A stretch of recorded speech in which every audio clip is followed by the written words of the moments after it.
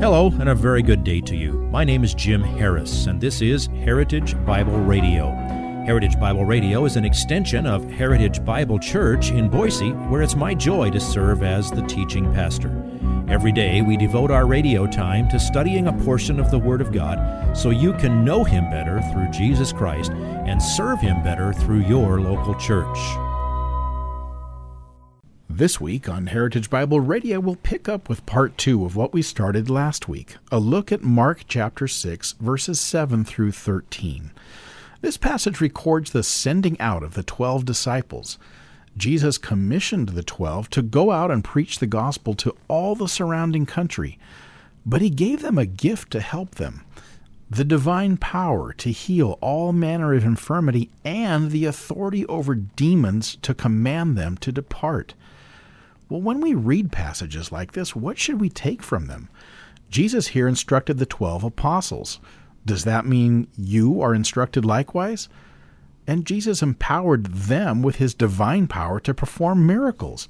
Does that mean you're provided with the same power? Well, the answer should be an obvious no to both questions, but some Christians are still confused by questions like that. And if the answer is no, then what should we do with passages like this that were spoken to specific people who are not us in specific circumstances which are not ours? Pastor Jim will help us wrestle with these considerations this week and will also remind us of some important principles for proper interpretation of Scripture. Here is today's slice of the message entitled Apostles' Boot Camp, Part 2. I'm having an experience that I've had many times over the last 4+ decades. That experience is dealing with my favorite book of the Bible, because my favorite book of the Bible keeps shifting to the one that I'm immersed in right now. I'm loving the gospel according to Mark. Today is the exciting conclusion of our episode in Mark, in which we have the record of Jesus sending out the 12 apostles in 6 pairs to preach for a while. So I'm calling it Apostles' Boot Camp.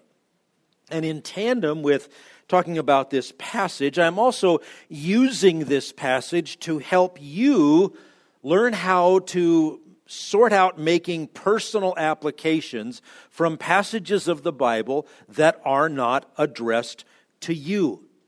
There are things in the Bible that contain commands, and some of them are very specific to certain people in a certain place at a certain time. Some of them are universal. How do you tell the difference? Well, I want you to remember what we said last time, that it starts with this. This is a very basic principle of hermeneutics, or the art and science of how to interpret the Bible. You understand that in the Bible, each text has one interpretation. One. Not 2, not 3, not 5, not what it means to me. There is one and only one correct interpretation of every passage of the Bible. Now, there are many interpretations. That's because there are many incorrect interpretations.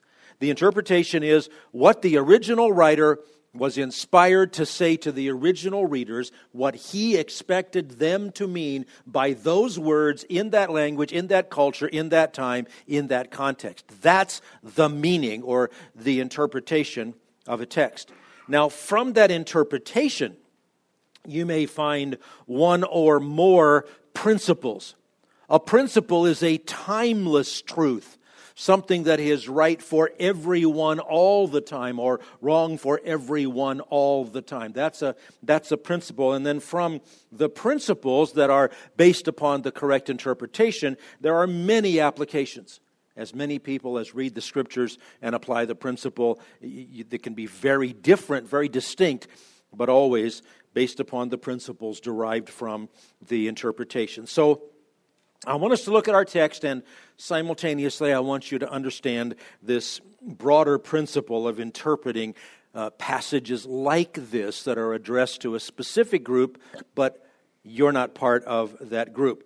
So, in Apostles' Boot Camp, we broke it down to 5 points. We're using the same outline for the 2 sermons because we got only to the first point last time. Apostles Boot Camp teaches you to learn teamwork, to trust God to supply your needs, to concentrate on good fruit, to preach the gospel clearly, and to live out the gospel you preach. Now, if you didn't hear it last time, I urge you to go online, listen, and pay attention, or if you don't remember it, listen and review it, because today we're going to move on. But the principle is to learn teamwork. It says, and he summoned, Mark chapter 6, verse 7, he summoned the 12 and began to send them out in pairs. The implication is he probably dealt with each pair individually. We're not told how he paired them up, but he sent them out over a span of time. Probably they were gone for a few weeks. We'd have to piece some things together to get the best guess at that we can. And it says, and he gave them authority over the unclean spirits. Well, we know this isn't addressed to us. We're not part of the 12. We don't have the ability to boss demons around, so this is not addressed to us, but it teaches us principles. You'll find that all New Testament ministry, all New Covenant ministry is always teamwork. You see that always through the time of the apostles. So I'm not going to repeat any of that. You can learn it on your own if you go back and review it. Secondly, trust God to supply your needs. Now look what else Jesus said to these guys. Mark 6, 8 and 9. And he instructed them that they should take nothing for their journey, except a mere staff. And he doesn't mean a group of people, a walking stick. No bread, no bag, no money in their belt, but to wear sandals. And he added, do not put on 2 tunics. Now, here's another case of needing to figure out how to take something from a specific situation, which is not normal, and figure out how to apply it to your life, which is normal. Now, taken by itself, apart from considering the historical context, the Bible appears to contradict these instructions. The fact is, the Bible teaches you do need to work and acquire what you and your family need. 2 Thessalonians 3 says, if you don't work, you shouldn't be allowed to eat. 1 Timothy 5:8 says, if you don't provide for those in your household, you've denied the faith and you're worse than an unbeliever. You should labor and trust God to supply through your labors your food and shelter and clothing. It is wise to have extra to be able to share with others in need or to get you through an unexpected time of trial and difficulty. You should not presume that other people will provide shelter for you. You should establish your own home, take care of your own family. Those are thoroughly biblical principles consistent throughout God's Word. So what's the deal here? Well, what's with Jesus giving these instructions to his apostles? He wanted them not to provide for themselves for a specific reason. It was so he could demonstrate God's faithfulness to them during the time of their ministry in his name. The money belt was the normal means of carrying cash. The bag probably refers to a food bag that was commonly carried on a journey. It's like packing snacks and a lunch in your car as you leave for a trip. In the first century, they didn't have convenience stores along the road, so travelers needed to prepare even more carefully, and Jesus specifically told them, don't do that. Same is true with taking an extra tunic. There's nothing wicked about having another layer to put on if it gets cold, and in most cases, that's the right thing to do, but Jesus warned them not to take these things so that he could show them God will provide for you while you're doing my work. Now, in their case, for that specific time he sent them out, he even told them that they needed to stay with people who volunteered to take care of them because they were receptive to the message. So now we have to apply this for us. When you leave church today, do not go home. Pick a neighborhood and knock on doors until you find somebody who will take you in until further notice. Right?